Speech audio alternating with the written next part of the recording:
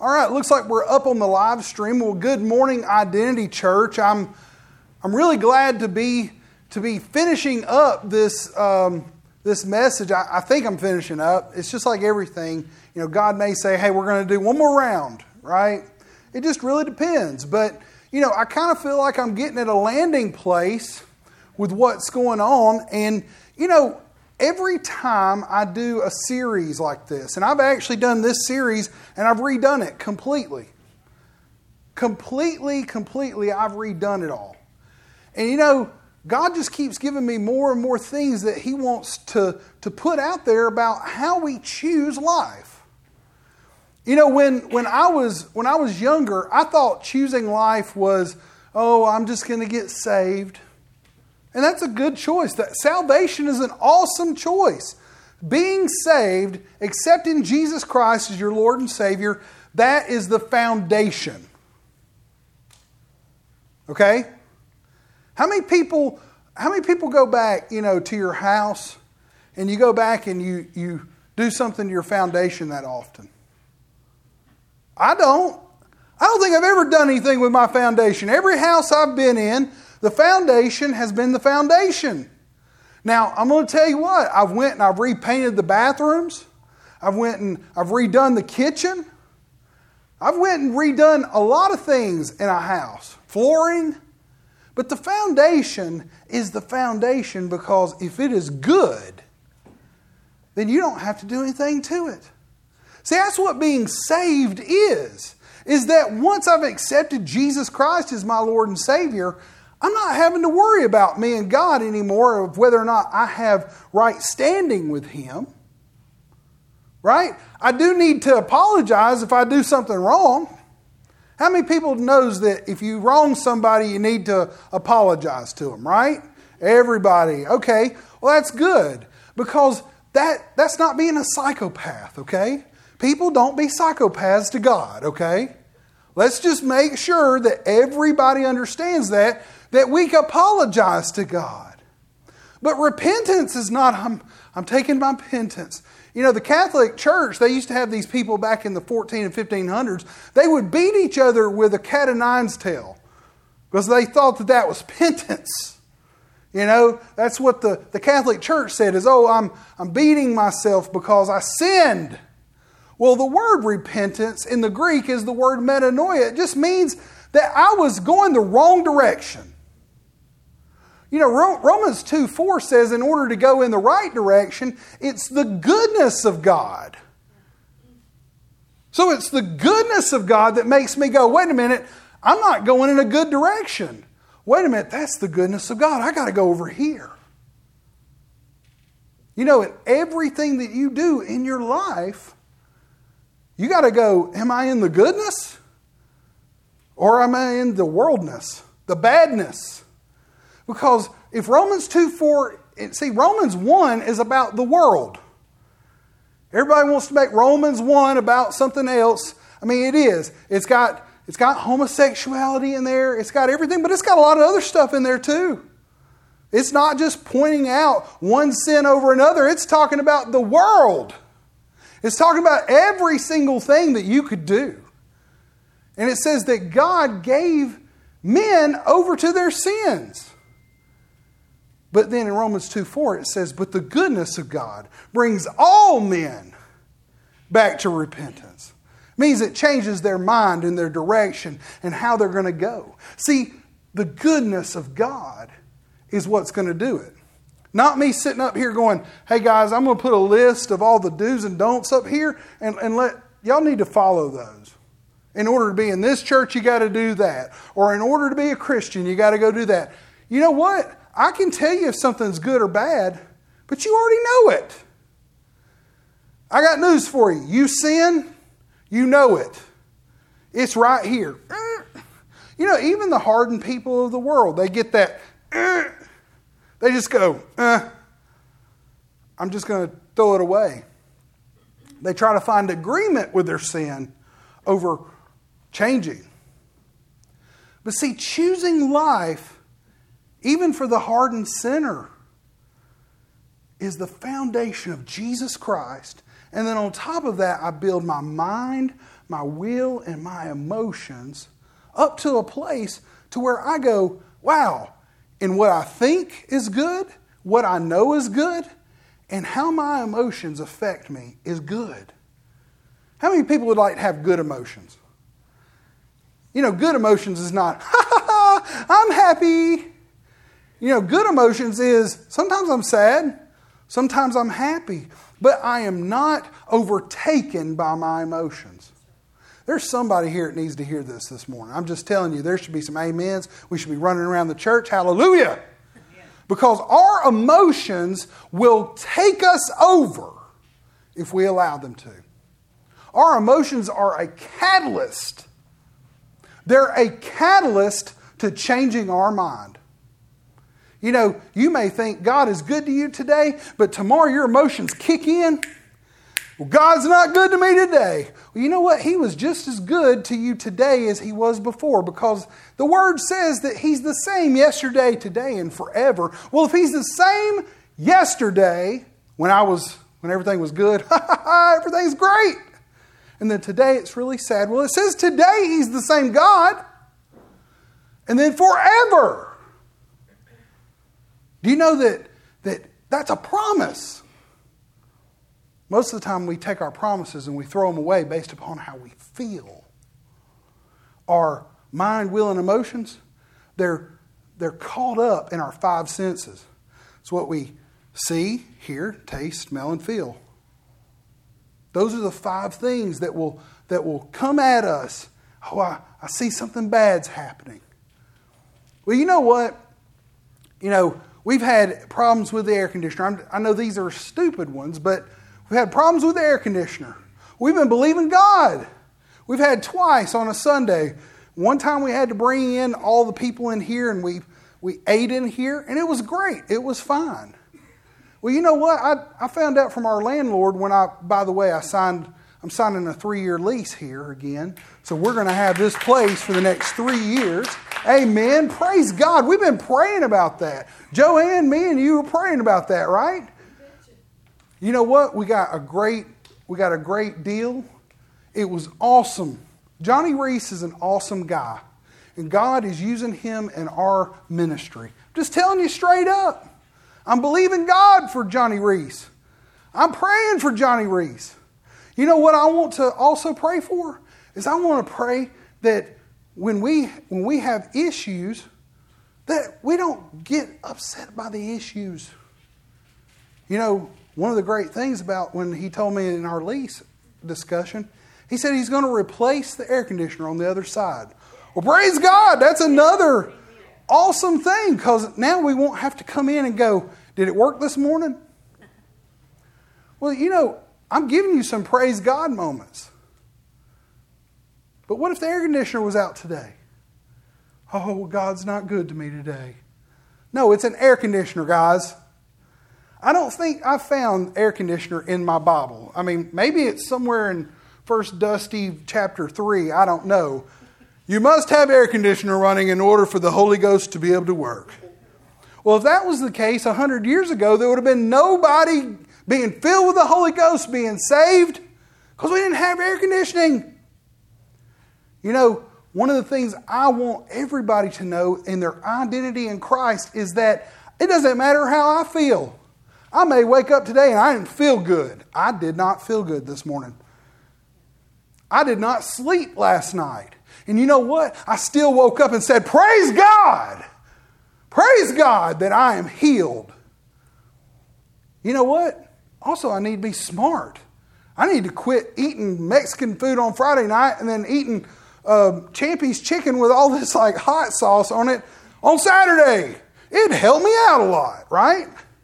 Well, you know, the thing is, and by the way, he wants to get me hurt. I don't know. He keeps bringing me peppers. But Brock wants to get me hurt. But this is the thing. I'm not praising God just because I feel good one day and then the next day it's like, well, God's not good to me. You know what? His word and His promises are yes and amen. What am I doing today? Am I supposed to be preaching from this? I don't know. Y'all put it up here. We'll see what's in there, okay? But before I get to it, I want you to understand that there is some awesome things God wants to show you. God wants to be in your life in a way that you've never, ever seen it. I mean, if I could just preach on anything, I would just tell you how good He is to you. He is good to you. He is good to you. He's good to me. I'll tell you straight up. You want to know prosperity?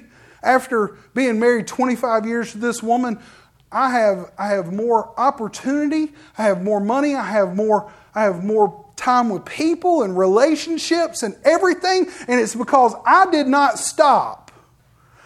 You know what? If you keep going, you win.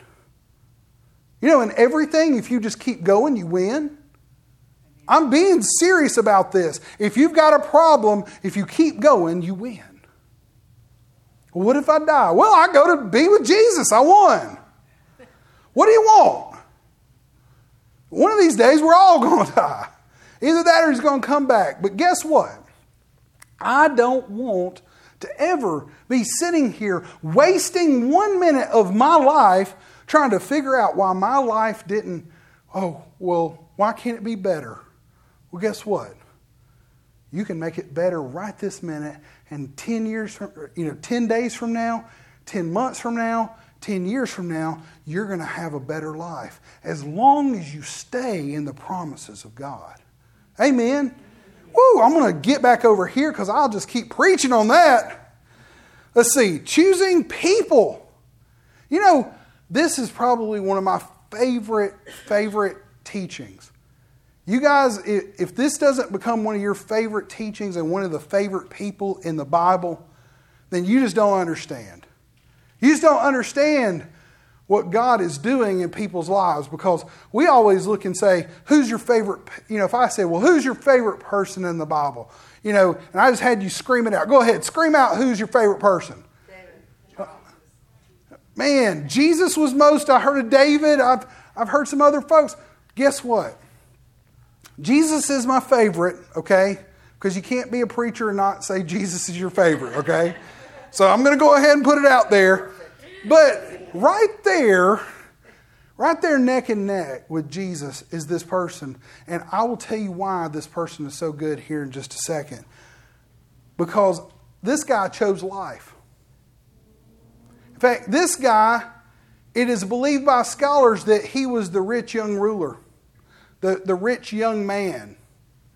The one that came to Jesus and said, hey, I've kept all of the commandments. How do I become perfect? And Jesus told him, hey, do all these things. And he said, hey, I do them. And he goes, well, sell everything, come follow me. You know, this man, scholars believe, was the guy named Barnabas. See, Barnabas came from a really, really wealthy family. And Barnabas was one of these guys that when he was out there in his ministry, you know, most people think, well, Barnabas he was just a guy. He hung out with Paul.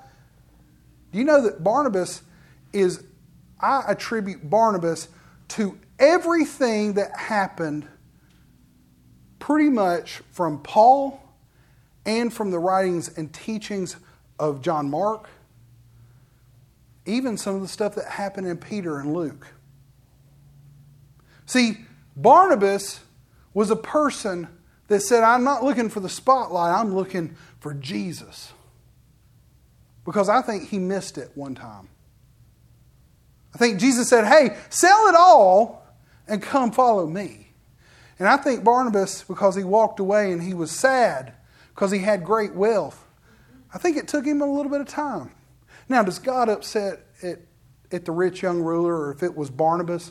Because I'm going to tell you, I'm going to say some stuff here, and I've read books and I've talked to people, and you know, there's all kinds of scholars that go back and forth. So I'm going to tell you some stuff, and you can go research it on your own. I don't care if you don't believe it the way I believe it. That's all right. But I'm going to tell you what I do believe is truth, and I'll show it to you in the Word.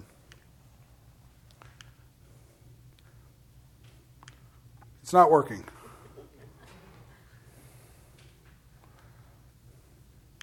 Hallelujah.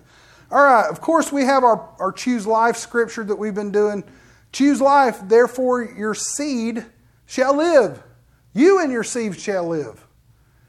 You know, God gave us the choose life or choose death. Choose life, guys. You know what? If you do, you'll love Him. He'll love you. You know, you'll have great relationships. And you'll have faith in His plan and in His Word. But we're going to get back into Barnabas here. Acts 11. See, there's some really awesome things that happened in Acts 11. Acts 11 is where Paul's ministry began. Not Paul's conversion. Paul's conversion happened about 14 years before this. You know what Paul did in those 14 years? Nothing. I mean, he loved God. He went to work. He went back home. But Paul didn't do anything. After his Damascus Road experience, Jesus came down and said, hey, I'm giving you an option. You can live or die. And he said, Lord, show me. Do you know that Paul was Saul in the Hebrew tongue, but in his Roman tongue, he was Paul?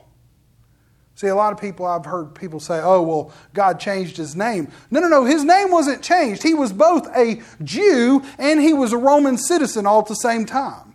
His name was Paul when he was in the Roman areas. When he was in the Jewish areas, he was Saul. And this is just a truth. You can go back and look at it. There was no magical time where, it wasn't like Abraham where he added, father to the end of it. This was just his name. And see, Saul had been going around and he had been killing everybody. Jesus came and gave him the ultimatum. He goes into Sinai. He learns some stuff. And then he goes and he lives with Peter for several months. And then he went home. And he stayed there for about 10 years. And now he's in Tarsus. And what happened is that after Stephen was persecuted and martyred, there was a bunch of people that actually came to Jesus because of this. And it says here in verse 21, and the hand of the Lord was with them, talking about how all these Jews that was going out and preaching to only Jews, that they were out there, because it says, well, let me back up. I'll go ahead and just read it all. Now, when those who were scattered after the persecution that rose over Stephen traveled from as far as Phoenicia, Cyprus, and Antioch, preaching the word to no one but Jews only. So the word was only going to the Jews at this point. There was no Gentiles that were being saved. And it says, but some of them were men of Cyprus and Cyrene, who, when they had come to Antioch, spoke to the Hellenists, preaching the Lord Jesus. So, hey, these guys just decided, hey, there's no Jews over here. I'm just going to start preaching to everybody. And it says, and the hand of the Lord was with them, and great numbers believed and turned to the Lord. Verse 22 says, then the news of these things came to the ear of the church in Jerusalem, and they sent Barnabas to go to Antioch. Okay? They didn't send Paul to Antioch. Barnabas was the person that they sent to Antioch. And it says, when he came and he had seen that the grace of God, he was glad and encouraged that all of them with their purpose of heart should continue in the Lord. For he was a good man, filled with the Holy Spirit and of faith. And a great many people were added to the Lord. Then Barnabas did something. He went and departed to Tarsus to seek Saul. Now, I'm going to tell you what, I give Barnabas a lot of credit here, because he had not had a lot of interaction with Paul. And by the way, Paul had been home for like 10 years. How about this? How about, I went to Bible college back in 2015, 2016, 2017. I graduated in 2017, okay?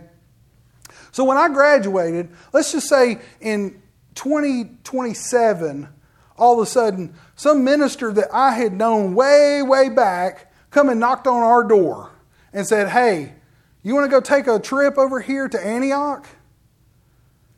You know, I think about these things all the time because either Paul was listening to the Holy Spirit and said something's about to happen, or he was just ready to get out of the house. Maybe his wife was messing with him. I don't know.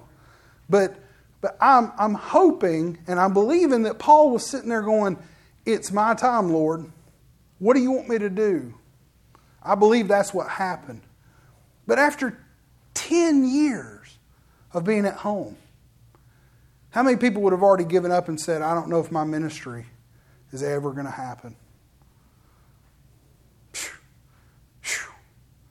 I'm just being honest with you guys. If God had not started stirring up on the inside of me, I'd have had to have had 50 people walk up to me and go, hey, it's time for you to do something. So I give a lot of credit to Paul for listening to the Holy Spirit. But Barnabas said, you know what? I feel like I'm supposed to go get Saul. And in verse 26 it says, when he had found him, he brought him to Antioch. So it was that for a whole year they assembled with the church and taught a great many people. And the disciples were first called Christians in Antioch. This was the first time that they actually had discipleship. You could actually say, other than Jerusalem, this is the first church that was put into place for the Gentiles. Guess who was over it? Was it Saul or was it Barnabas? It was Barnabas. In fact, if you read from Acts 11 to Acts 15, it says Barnabas and Saul. Barnabas and Saul. Guess who was the first headliner? You know, the headliner was Barnabas. He was the guy that was the preacher. He was the apostle. He was the prophet. Whatever you want to call him, that's who was leading the charge. Saul was being discipled by Barnabas. And see, what I want you to understand is that the awesomeness about what just happened is that we don't know very much about Barnabas, all except for this one little thing. And then there's a monk called Alexander that says that he found some writings about Barnabas. And they're very small. That's just basically, hey, he went around and was basically preaching for Jesus. And then he died. Do you know that every single time in our church history, we don't typically dig in. We don't typically go try to find out, where did people come from? Like, how many people know the pastor or the person who prayed with you when you got saved? Y'all are kind of like, maybe. I might have gotten saved here, and then I remember I rededicated my life, and then, well, you know what? Sometimes I think that we get saved when we're a kid, and then later on in life, there's somebody that gives us the fullness, right? And then we go, whoa, I just stepped into something new. And some people think, well, I got saved all over again. No. And I believe you got saved. But you got salvation up here. You started knowing more than just Jesus loves me, yes, this I know, for the Bible tells me so. You know that was all I knew for most of my childhood life. Well, Jesus loves me. I guess I love him too. But do you know that when I got older and I come to the age of accountability, you know, the age of accountability is different for everybody. It's when I'm accountable for what I know. See, everybody wants to go and say, well, that kid, he's not accountable for his sins. Well, he may not be, but we have to understand that accountability has to do with what we know. There may be people that are out there that said, so there's things that I'm accountable for, because I'm not just talking about being saved. I'm talking about things like prosperity, healing, See, when I start talking about stuff like that, some people go, I don't even know if I'm accountable for that because I don't know if I believe it. That's okay. It's in the Bible. But see, what I want you to understand is that when we're accountable to something, then that's when God starts going, okay, what are you going to do with it? What are you going to do with it? You know, I ask myself that every single morning. You know, the number one thing I ask myself is, Dusty, will you love people? You know, that's the number one thing that I ask myself every single morning. Do you love people? Some mornings I go, yes, Lord. Some mornings I go, maybe, Lord. There's been a couple of mornings I go, we'll see by noon. Give a couple of cups of coffee in me. But do you know that Saul was found by Barnabas? He was taken along. Saul didn't know what to do. He wasn't the magic man of the hour with all the fire and the power. He was just a guy that was going, I think I'm supposed to be doing something for you, Lord. Do you know that in life, that's where most of us are at? We're like, Lord, I don't know what to do. You know, we need a mentor sometimes. You know, I'm 45 years old. I still need mentors because I don't know how to do everything. I go ask lots of people questions. And sometimes I go, show me how to do it. You know what? You're never too old to go and say, show me how to do it. If you are, then you're not too old. You're just too stubborn. I know that was harsh. I'll start moving back on, okay? Sometimes it's our pride. Sometimes it's our pride. You know what? If I could just get me out of the way, most of the time things would just happen. Just like that. You know that in life, we have to also see that people like Paul, people like Peter, all these guys were being raised up. I mean, Peter himself denied Jesus 3 times. But a few months after that, he's up in the upper room and he's preaching. There's people outside going, I think we're going to kill him. You know, when they told him, hey, we're going to crucify you too, he said, nope, I don't even know this dude. But then when he got up there and the Holy Spirit started dealing with him and he went out into the crowds and he said, hey, come up here to the house. We're going to talk. You know, they had a move of the Holy Spirit. God started doing stuff in their life. And Peter himself went from being just the guy that was like, I don't know, to he was like, hey, there's a full manifestation of who I'm supposed to be and where I'm supposed to go. You know, it took Peter a little over 3 years to get there. So everybody goes, you know, well, Paul, when he dressed Peter down, let's just say this. When Paul did that, Paul had taken 14 years from his conversion. Peter was jumping into this thing within 3 years. Think about how scary that would be. I got to start a whole church based upon Jesus Christ and Him alone, and I got to start this thing. Peter himself was probably going, God, I don't have anybody to look to.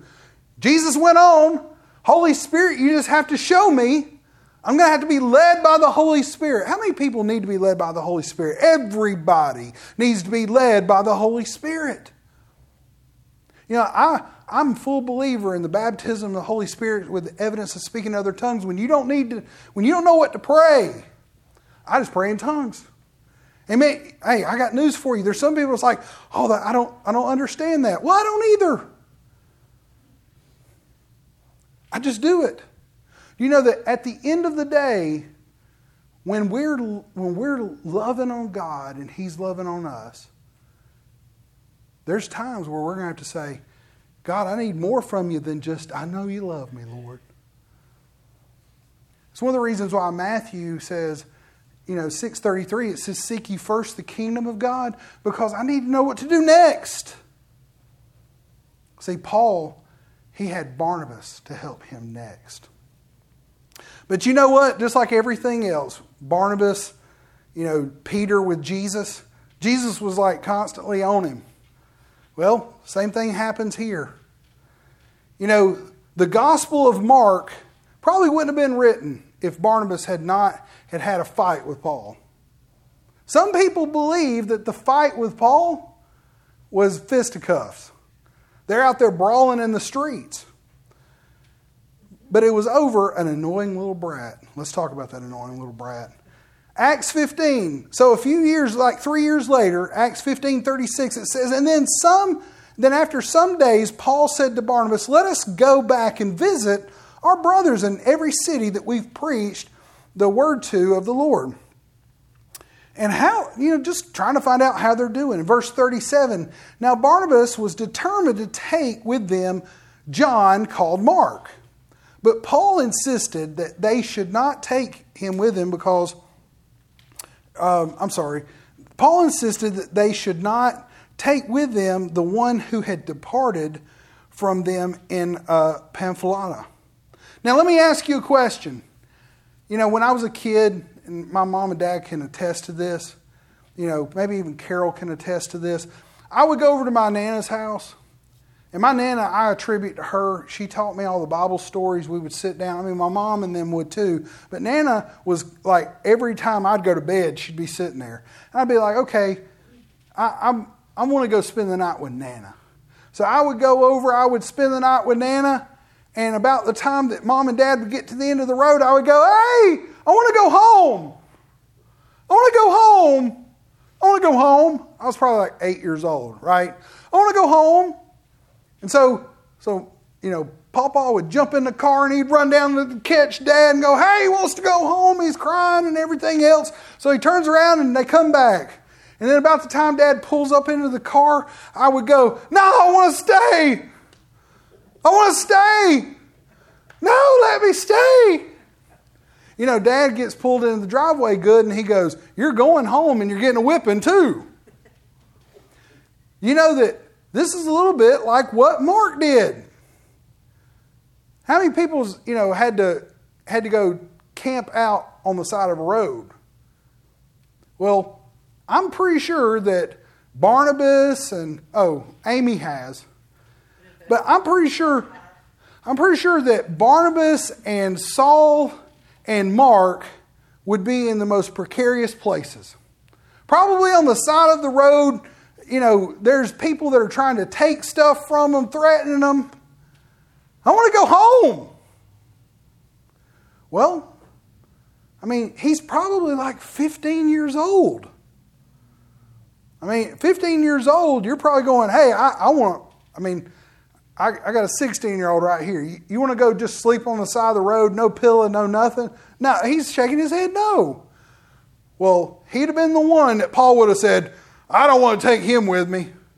He's just going to complain the whole time. But you know what? This caused a contention that became so sharp that they parted one another. You know that there was some screaming and yelling, and because Barnabas said, hey, you know what? I see something in him.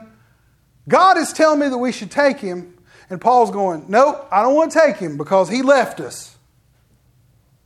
Okay. Well, then you go and take John Mark, and you go do whatever you want to do. So they went north, and Paul and Silas went south. And it said, and so Barnabas took Mark and sailed to Cyprus, and Paul chose Silas and departed. And so they went and started preaching. Do you know that in our life, we're going to be John Mark, the 15-year-old?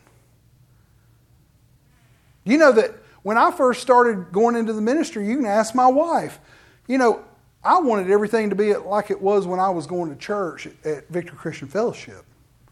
I wanted all y'all to be perfectly wanting to praise God and because we would go and there would be 150, 200 people out there and the praise and worship's just happening. And me and Heather played on the praise and worship team. Charlie can tell you, we had moves of the Holy Spirit. It was awesome. I go to Jacksonville, Alabama, drive an hour and a half, and there are people that are sitting there going, what are y'all doing here? that made that hour and a half trip worth it, right? You know, we did that for over a year, and my buddy, Jim McCann, that's the pastor at VCF now, he did it for 2 years. Do you know that now they're a church that's thriving because of what we did? But we had a bunch of people that said, what are we doing here and what are y'all doing here? Is it even worth it? Well, then I go and we start Life of Faith North, and we go and start, having stuff in our house up front. Then we were in this little bitty room, in the middle of Gardendale. And so it's just me and an acoustic guitar. We're singing. There's maybe 5 people. All of that led up to coming here. All of that led up to being where we're at today. Do you know that there was plenty of times I looked at my wife and said, I don't want to do this no more. And you know what's funny about that is God didn't go, okay, well then I'm going to be like Paul and I'm just going to say, well, you're a brat. No, Paul kept sending people to go, hey, encourage him. Keep him moving. Oh, one day he'll grow up and he'll do something. Do you know that one day I grew up and I was like 39 years old.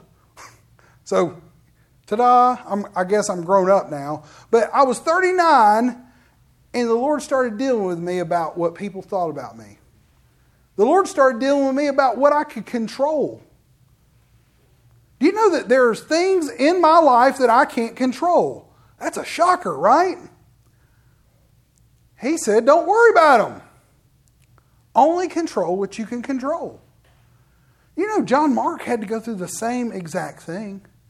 In everything that you guys have ever been in everything that I've ever done, and everything John Mark did, he had to grow up.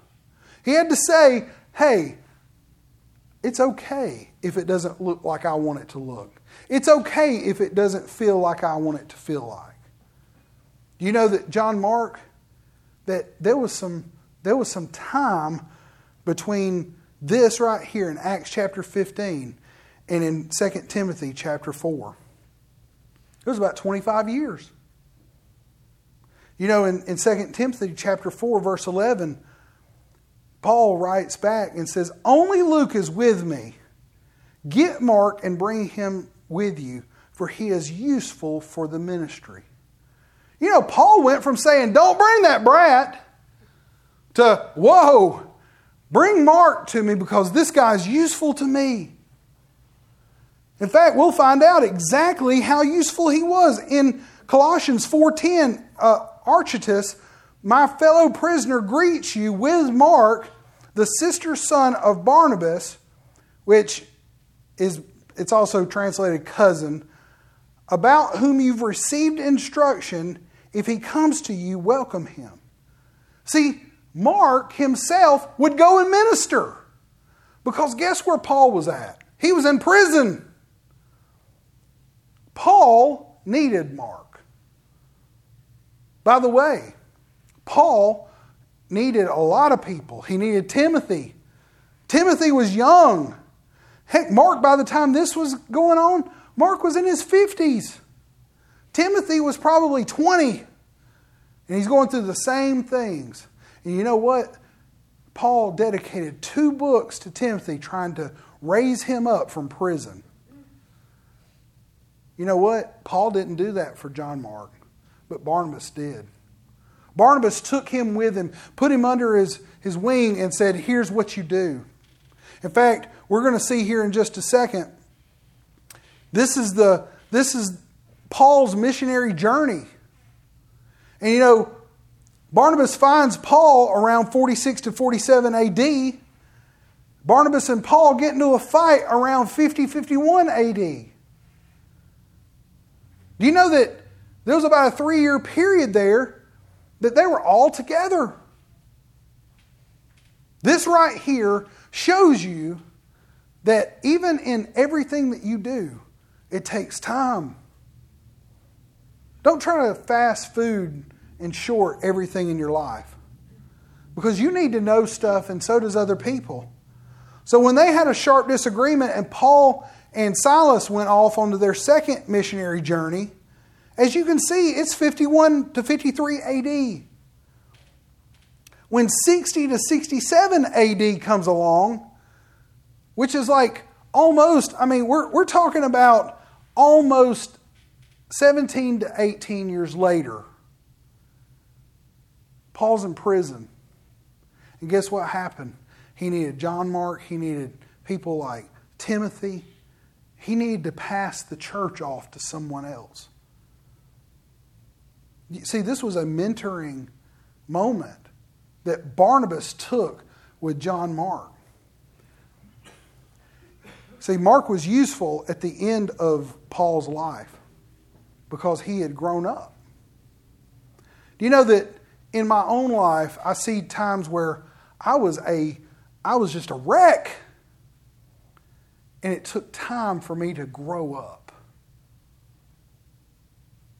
You can't shortcut growing up. Now, I kind of did. When I turned 12 years old, I went to this. I literally went from like 5'8", 5'9" to like 6'3". It was horrible on me. It's like a train wreck, guys. You can ask my parents. I went like my whole chemistry went off. But do you know that everything in my life, other than that one time where I grew like 6-7 inches all in one summer, do you know everything has not been the train wreck? It's been, I learned this first, and then this second, and then this third. It's steps in everything. So, okay, let's get to the punchline here, right? Everybody's wanting the lasagna that's in the back, right? Everybody's getting, Dusty, just get to the end so we can eat lasagna. Okay, that's what we're going to do, all right? What happened to Mark, though? See, I want you to understand what happened to Mark. Because there's a point to this, hopefully. You know, when Barnabas did what he did, he put all of his time back into John Mark. And John Mark was the author of the Gospel according to Mark. In fact, it was the first gospel that was written. By many scholars, there was pieces of it that had gone all over the Gentile world. Do you know that John Mark himself became actually what they believed to be what they call it like the Q position of it. His gospel has all of the other tenets of all the other gospels. That means that you can find all of the stories and all of the journeys and all of the things in Mark, but you don't find them in all the other books. See, what we have to understand here is that Mark himself, he went and he spent time with Barnabas. He spent time with Paul. But after Barnabas dies, according to, a few years later, he traveled with Peter. So the monk Alexander, and there's books that have been written about church history. He's one of them that had church history about 500 AD or so. But he said that John Mark went with Peter and he became the Apostle Mark. Now, you got to understand something. Peter walked with Jesus. Well, how does Mark know anything about Jesus? It's because he walked with his right-hand man. See, John Mark himself got to sit there every single night with Peter and go, tell me more about the Master. Tell me more about our Lord and Savior Jesus Christ. And Peter would say, hey, we were down here and we healed a leper. Or some lepers. There may have been some of those that was running around too. Let's take the spots off of them, guys. But this is the thing that I want you to understand is that the foundational pieces of what the Bible in our New Testament were set up for had to do with two major people. John Mark wrote the Gospel of Mark in around 68 AD. Paul wrote a ton of books Look at them. The letters of Paul. He wrote Galatians and 1st and 2nd Thessalonians and 1st Corinthians, 2nd Corinthians and Romans. That was not it, guys. That was not all. He wrote 13 in total, and they actually believe that Hebrews is also just an unclaimed book by Paul. I got news for you. You go read the rest of his letters, and then you go read Hebrews. They look about the same. You know, one of the things I want you to understand is that it took mentorship. Barnabas poured his life into a kid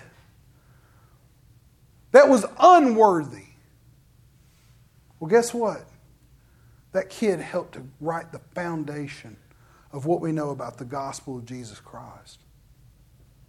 You know, Barnabas helped to write the foundation of Paul.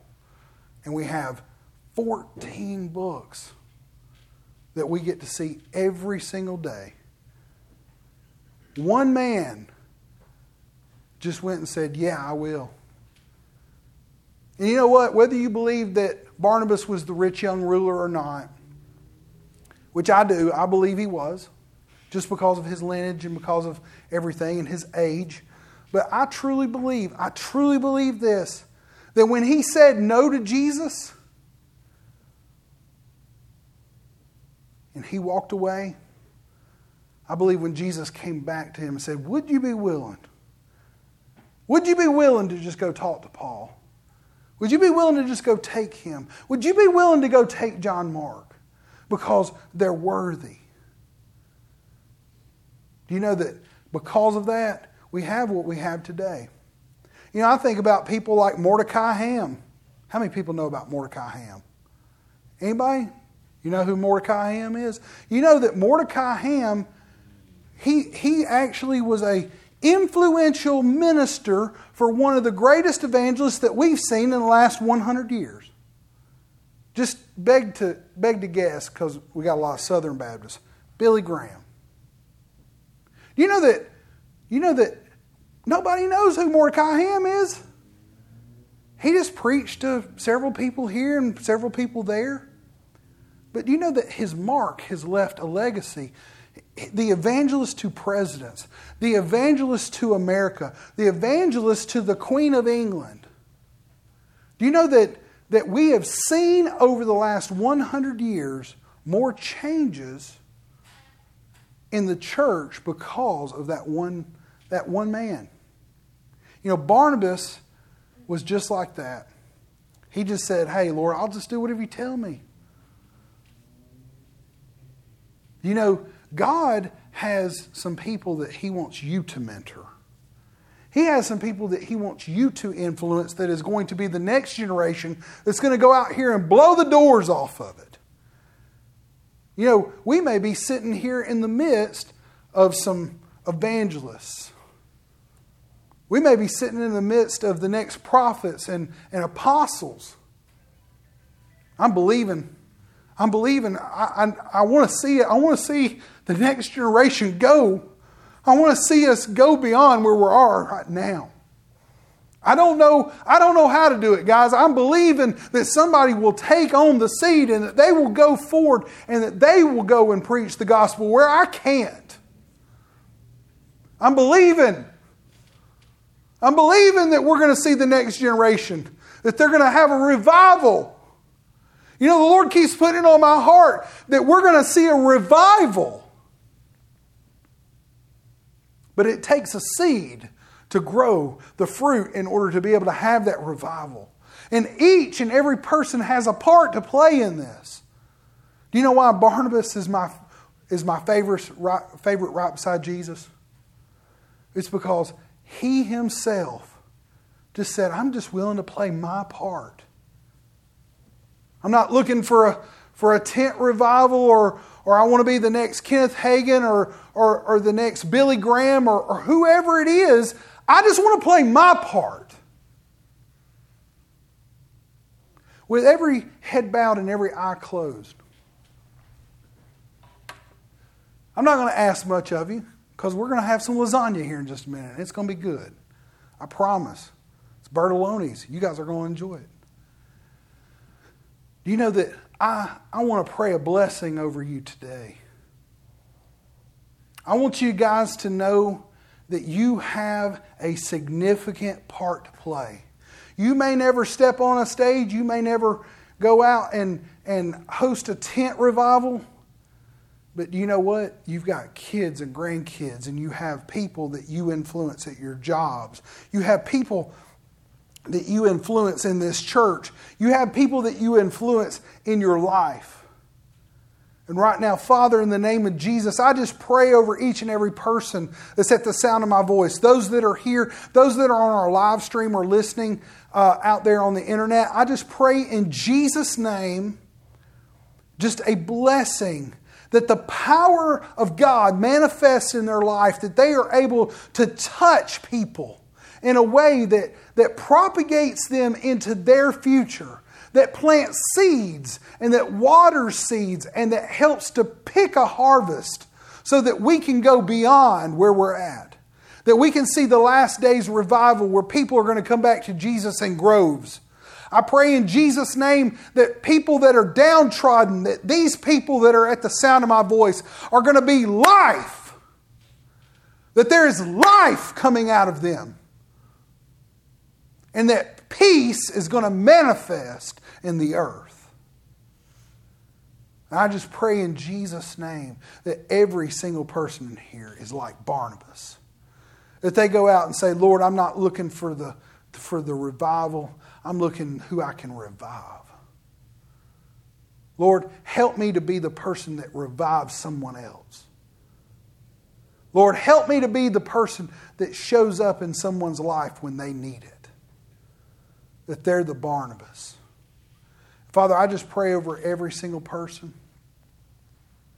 I pray, dear Lord, that you are giving them callings and you're giving them understanding about where they should go and how they should act and where they should be and the people that they should hang around with. Father, I just pray over them. Bless them. In Jesus' name. Also, Father, I pray over this food that we're about to receive. May it nourish our body. I just thank you, dear Lord, for the fellowship.